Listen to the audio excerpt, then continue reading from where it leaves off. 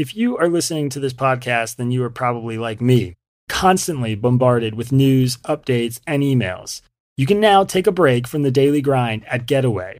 Just 2 hours outside most major cities, Getaway's cozy cabins offer the perfect blend of camping and comfort. These handcrafted hideaways are designed to be more than a destination, but a way to create distance from the relentless demands of work, schedules, technology, and, of course, political news.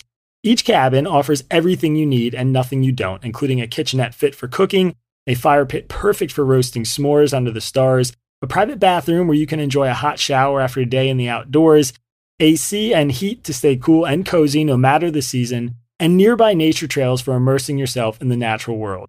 Ready to take time to unplug and unwind? Visit getaway.house and use promo code TANGLE to save $25 on your stay and enjoy more free time in the great outdoors. That's getaway.house, promo code TANGLE. From executive producer Isaac Saul, this is Tangle.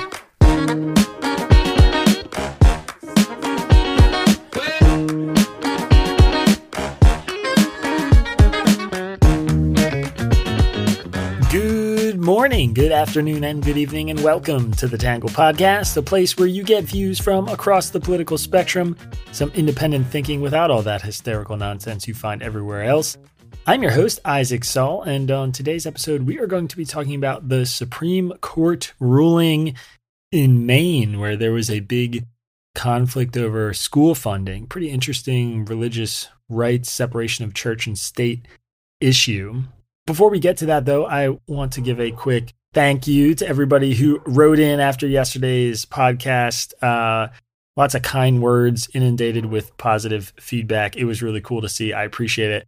I'm doing totally okay. I was not, I think some people were a little worried about just, generally how I was doing when a bunch of people unsubscribed. It's all part of the business. I was more frustrated than anything, just because I want people to stick around, even when they hear things they don't like. So that was really where a lot of that was coming from. But so many kind words and notes and letters and just, thank you. It is incredible to see this community we're building. So we're going to jump in with some quick hits first.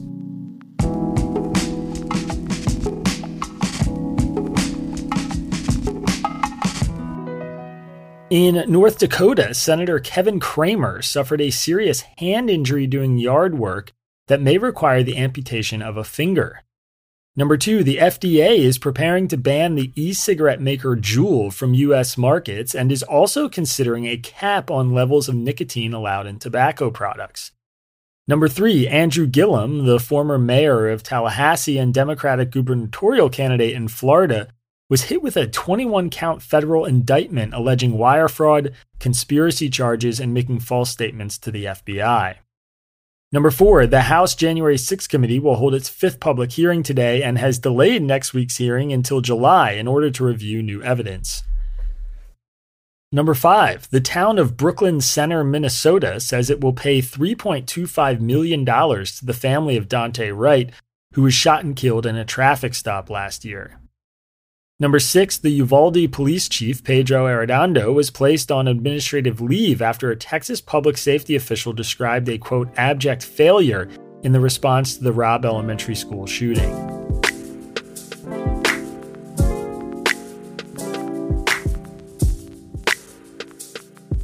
All right, that is it for our quick hits, which brings us to today's main topic, the Supreme Court's ruling on religious schools in Maine. On Tuesday, the Supreme Court ruled that Maine violated the Constitution when the state refused to make public funding available to students who attend religious schools.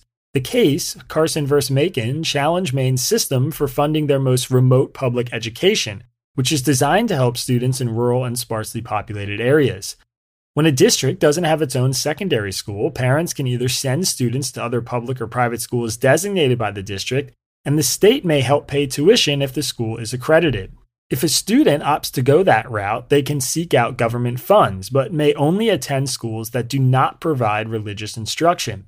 2 Maine families challenged this law, saying the exclusion of religious schools from the tuition offerings violates the First Amendment's free exercise clause, which guarantees the free exercise of religion.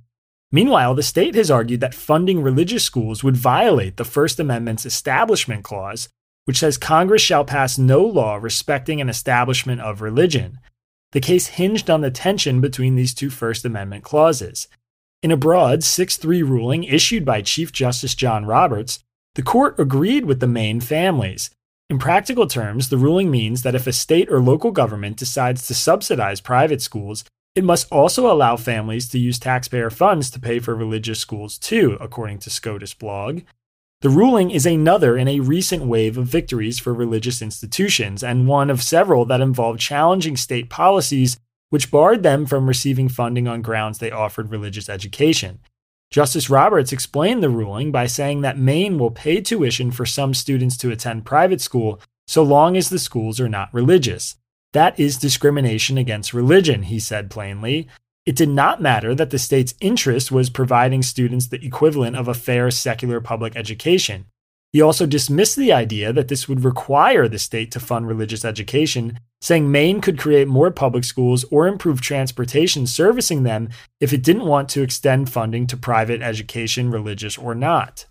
In her dissent, Justice Sonia Sotomayor said the decision upended constitutional doctrines separating state and religion and warned about her growing concern for where the court will lead us next. In a moment, you'll hear some arguments from the right and the left, and then my take.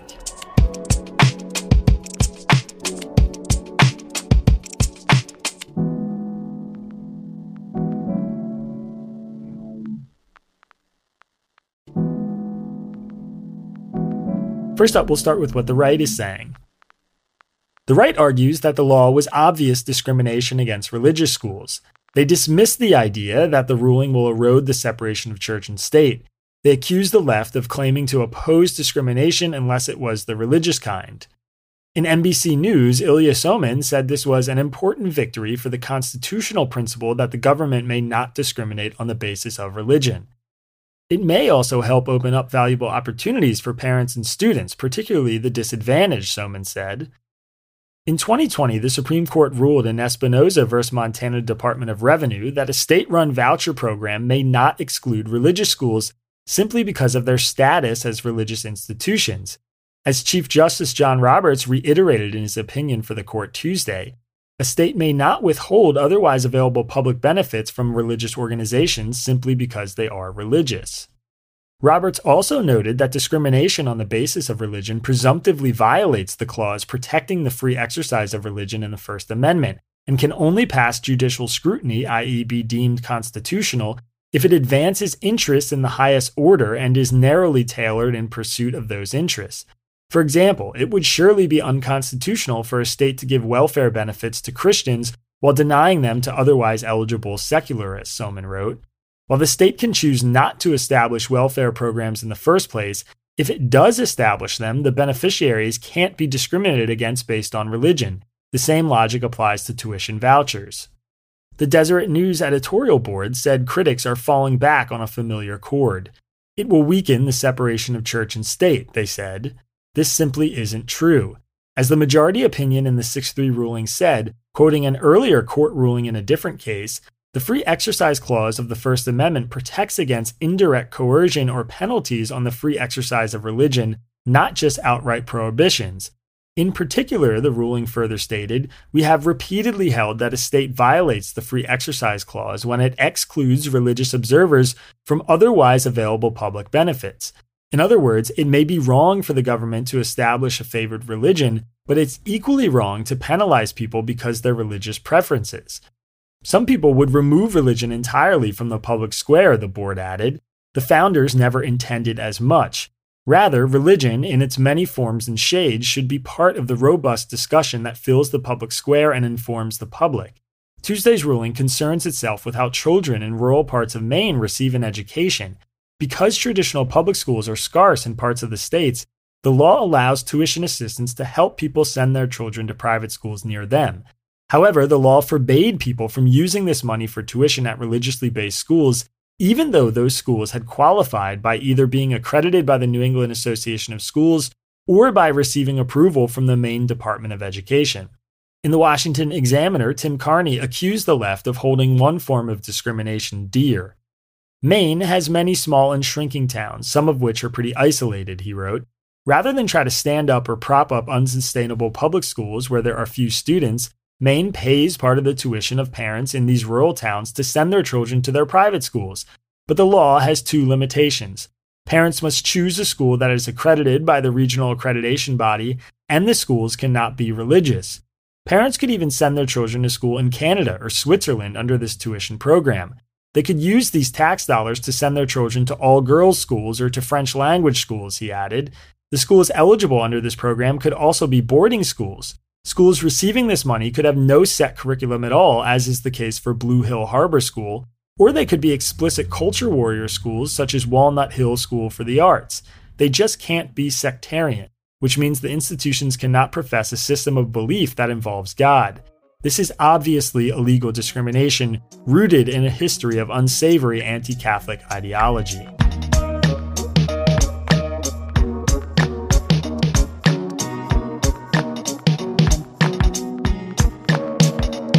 All right, that is it for what the right is saying, which brings us to what the left is saying.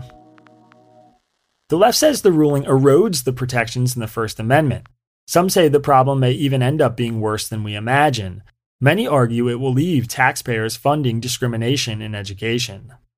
In Bloomberg, Noah Feldman said the Supreme Court just eroded the First Amendment. It represents the end of the centuries-old constitutional ban on direct state aid to the teaching of religion, Feldman said. And remarkably, it does all this in the name of religious liberty, giving the Free Exercise Clause of the First Amendment primacy over the Establishment Clause found in the exact same amendment. The framers' conception of the two religion clauses of the First Amendment had two parts that fit together. The Establishment Clause meant the government couldn't make you perform a religious act or spend taxpayer dollars on religion. The Free Exercise Clause said the government couldn't stop you from performing a religious act understood as prayer or preaching or teaching or belief. For most of U.S. history, the Supreme Court enforced these clauses by, among other things, saying that the government could not fund the teaching of religion in religious schools. That principle was substantially undermined 20 years ago when the court held that states could fund religious education, including Catholic schools, indirectly via voucher programs that could be used at secular or religious private schools. But until today, the Supreme Court didn't go the next step, which has been sought by advocates of religious education ever since. It had never held that if the state pays for private secular education, it must, not may, also pay for religious education. David Rothkopf said the separation of church and state is crumbling before our eyes. In the case of Carson v. Macon, the court ruled that public funds intended to support the education of students for whom a public education option was not available must be made available to parents who wish to use them to pay for religious schools' tuition, he wrote. In doing so, the court's conservative majority essentially ordered that taxpayer funds be used to support religious institutions. The decision is fraught with problems. In his dissent, Justice Stephen Breyer argued the very point of the Establishment Clause is to prevent the government from sponsoring religious activity itself, thereby favoring one religion over another or favoring religion over non-religion. This refers to the section of the First Amendment that prohibits Congress from establishing a state religion. Not only is Justice Breyer's argument sound, but if anything, it may understate the problem, Rothkopf wrote. That's because if states are permitted or even obligated in such a case to fund a religious enterprise, they are likely to favor some religious groups over others, which is also to the detriment of those who eschew religion. But such funding also opens the door to government interference in the operations of religious groups. This fact is often overlooked by the advocates of permitting such funding. The state that can write the check can set the rules by which the check gets written or penalize religious groups whose activities fall out of favor. In Slate, Mark Joseph Stern said this has the potential to dismantle secular public education in the United States. Just 2 decades ago, this claim would have been laughed out of court. SCOTUS only permitted states to subsidize religious schools in 2002. At the time, it would have been absurd to say that states have a constitutional obligation to subsidize them, Stern wrote. Beginning in 2017, the court began to assert that states may not exclude religious schools from public benefits that are available to their secular counterparts. And in 2020, the conservative justices forced states to subsidize religious schools once they began subsidizing secular private education. Tuesday's decision in Carson takes this radical theory to a new extreme, ordering Maine to extend public education funds to religious indoctrination. The two main schools that may now receive public funding are openly discriminatory, expelling students and teachers who do not adhere to evangelical Christianity, Stern said. LGBTQ students, as well as straight children of same-sex couples, are not welcome, nor are LGBTQ teachers. Even custodians must be born-again Christians. One school teaches students to refute the teachings of Islamic religion and believe that men serve as the head of the household. Another requires students to sign a covenant promising to glorify Jesus Christ and attend weekly religious services.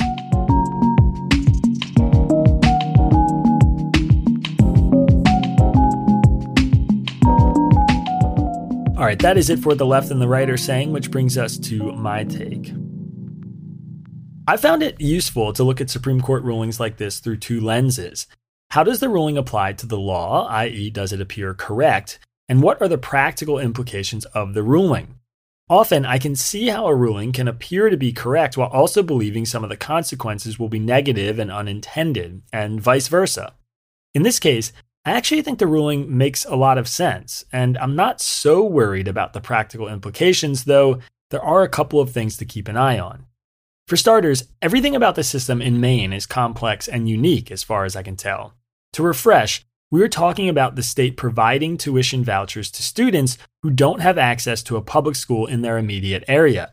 Those vouchers can be applied to public or private schools. They can even be applied to schools that are religiously affiliated or run by religious institutions. What they can't be applied to are schools that teach religious lessons. That does seem like an obvious instance of discrimination to me.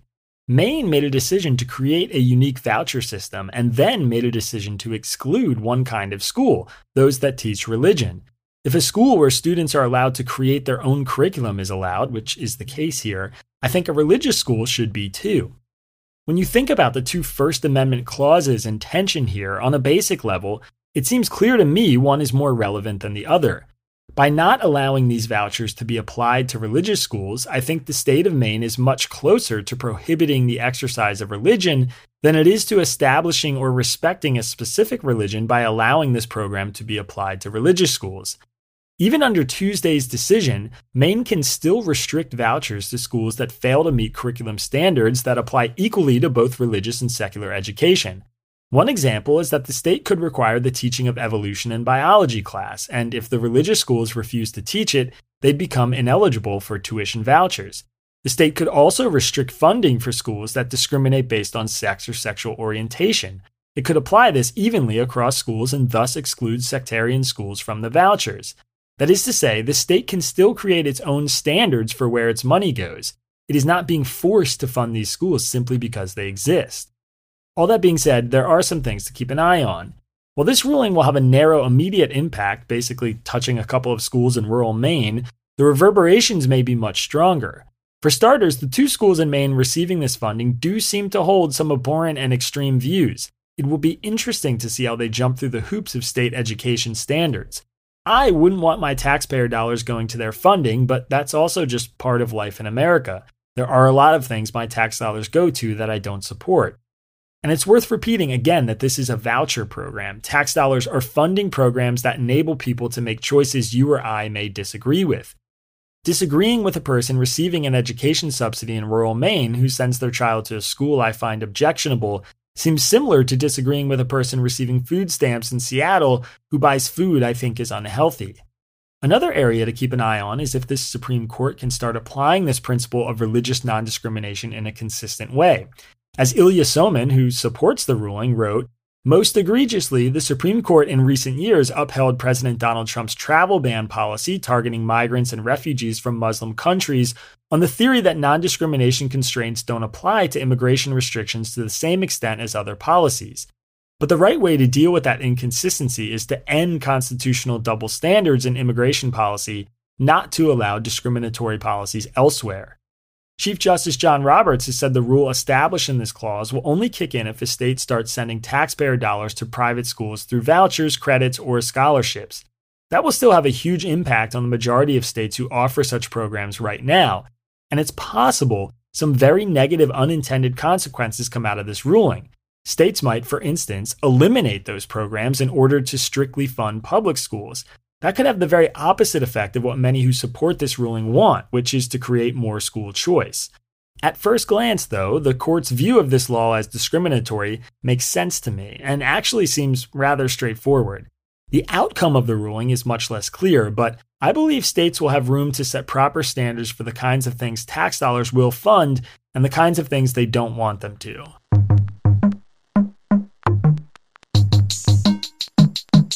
All right, that is it for my take, which brings us to your questions answered.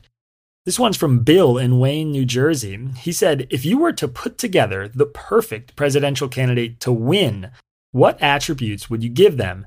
Anything you think is important, could be physical, policies, personality, etc. This is a fun question. Statistically speaking, on a totally superficial level, the answer is pretty simple. Make them white, male, wealthy, and probably tall, or all of the above. The better looking, the better. Those are the folks the U.S. electorate has typically gone to. If I were being more thoughtful about it, though, I'd probably say something like this. First of all, race and gender matter less now than they ever have. In the television era, however, height maybe still seems important. There's a pretty strong correlation to, candidates being tall and succeeding. They also must be a good orator or very entertaining on television or both. We live in an attention economy, and politics is mostly a popularity contest and a communications competition. Some social science has demonstrated that most people make their minds up about candidates in the first few seconds they see them, and their policies matter far less than we think. Policies do still matter, though, and that's where things get trickier.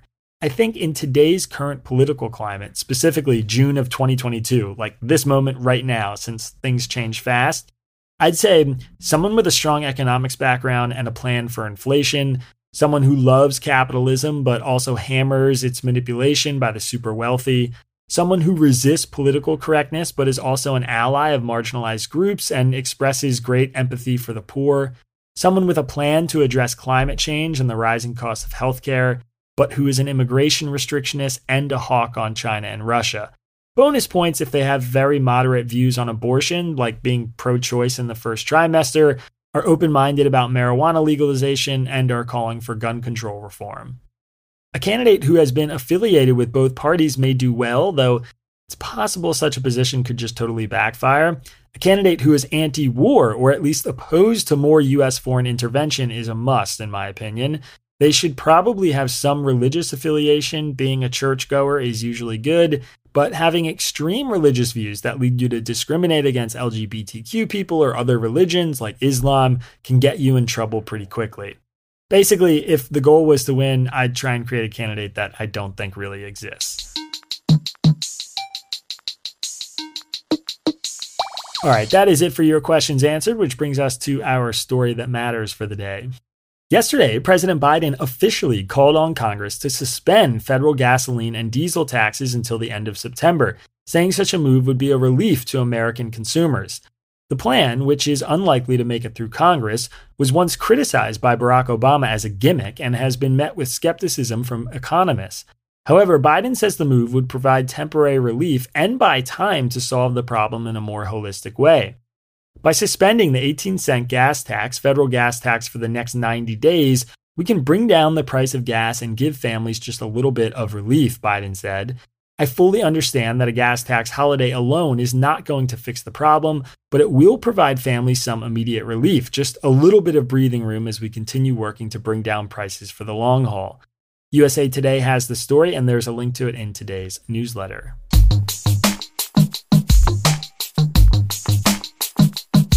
Next up is our numbers section. The number of private schools in the U.S. as of 2019 is 34,576. The number of students those schools serve is 4.9 million. The number of students enrolled in schools associated with the National Catholic Educational Association is 1.5 million.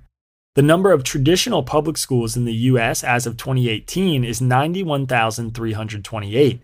The number of students enrolled in public schools in the fall of 2020 was 49.4 million. All right, that is it for our numbers section, which brings us to our Have a Nice Day story. The United States' fourth largest city hasn't solved homelessness, but it is making remarkable progress and soon could become an example for how other cities can best approach this national problem. Houston has been dismantling tent encampments that have become a sign of the homelessness crisis in many major cities, but instead of leaving people with no shelter, the city is moving them into one-bedroom apartments, sometimes for a year and sometimes even longer. So far, Houston has moved more than 25,000 homeless people directly into apartments and other housing, and the overwhelming majority have remained housed after 2 years. The number of people deemed homeless has been cut by 63% since 2011, which is more than twice the rate of reduction in homelessness as the rest of the nation over the last decade. The New York Times has the story. There's a link to it in today's newsletter. All right, everybody, that is it for the podcast. If you want to hear from us tomorrow, we've got a cool interview happening this afternoon. You've got to subscribe to get the email. We'll probably release it as a podcast, but you should subscribe anyway. readtangle.com/membership. Go check it out. Go support our work. If not, either way, we'll see you on Monday. Peace.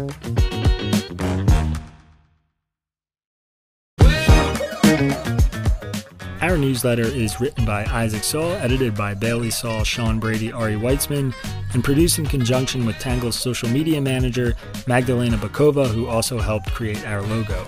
The podcast is edited by Trevor Eichhorn, and music for the podcast was produced by Diet75. For more from Tangle, subscribe to our newsletter or check out our content archives at www.readtangle.com.